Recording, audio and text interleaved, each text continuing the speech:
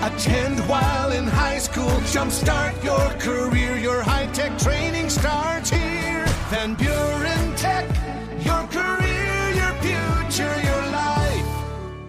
Kaylee Pomper is marketing manager for the West Michigan Tourist Association. She's filling in today for Aaron Murphy with things to do, places to go. Kaylee, let's dive right in. What are your 3 suggestions for this week? Check out the West Michigan Women's Expo at DeVos Place on March 17th through the 19th. This event will feature hundreds of pop-up shops, exhibits, activities, and main stage presentations. Bring your friends and have fun in interactive areas, food tastings, and demonstrations that include fashion boutiques, jewelry, and accessories, and so much more.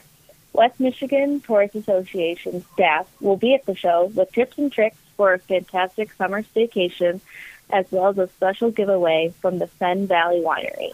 Those attending will also have the opportunity to give back with an on-site blood drive at the expo. I can almost smell and taste the maple syrup. Check out the Sweet Michigan Maple Festival from March 18th through 19th and 25th through 26th at the Maple Road Sugar House. This event features family fun with a petting farm, a pancake eating contest, and a sugar house tour. The Michigan Maple Fest has many unique and fun activities that will occur throughout the event. A festival highlight is the Maple Olympics, where teens can compete through maple syrup sugaring tasks to win a $50 gift card. The food is another event highlight with plenty of maple syrup staples. Enjoy breakfast all day, maple syrup donuts, ice cream, and coffee made with farm-made maple syrup that will make you want more. Sounds good. What about River St. Joe? River St. Joe is a sustainable, certified, organic farmstead brewery destination that grows its hops for its outstanding beer and has delicious food.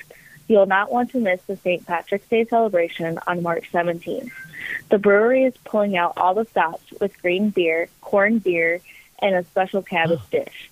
Additionally, warm up next to a bonfire on March 19th to celebrate the farm's namesake at St. Joseph's Day Bonfire Night. What is better than a night of good conversations, food, drinks, and friends?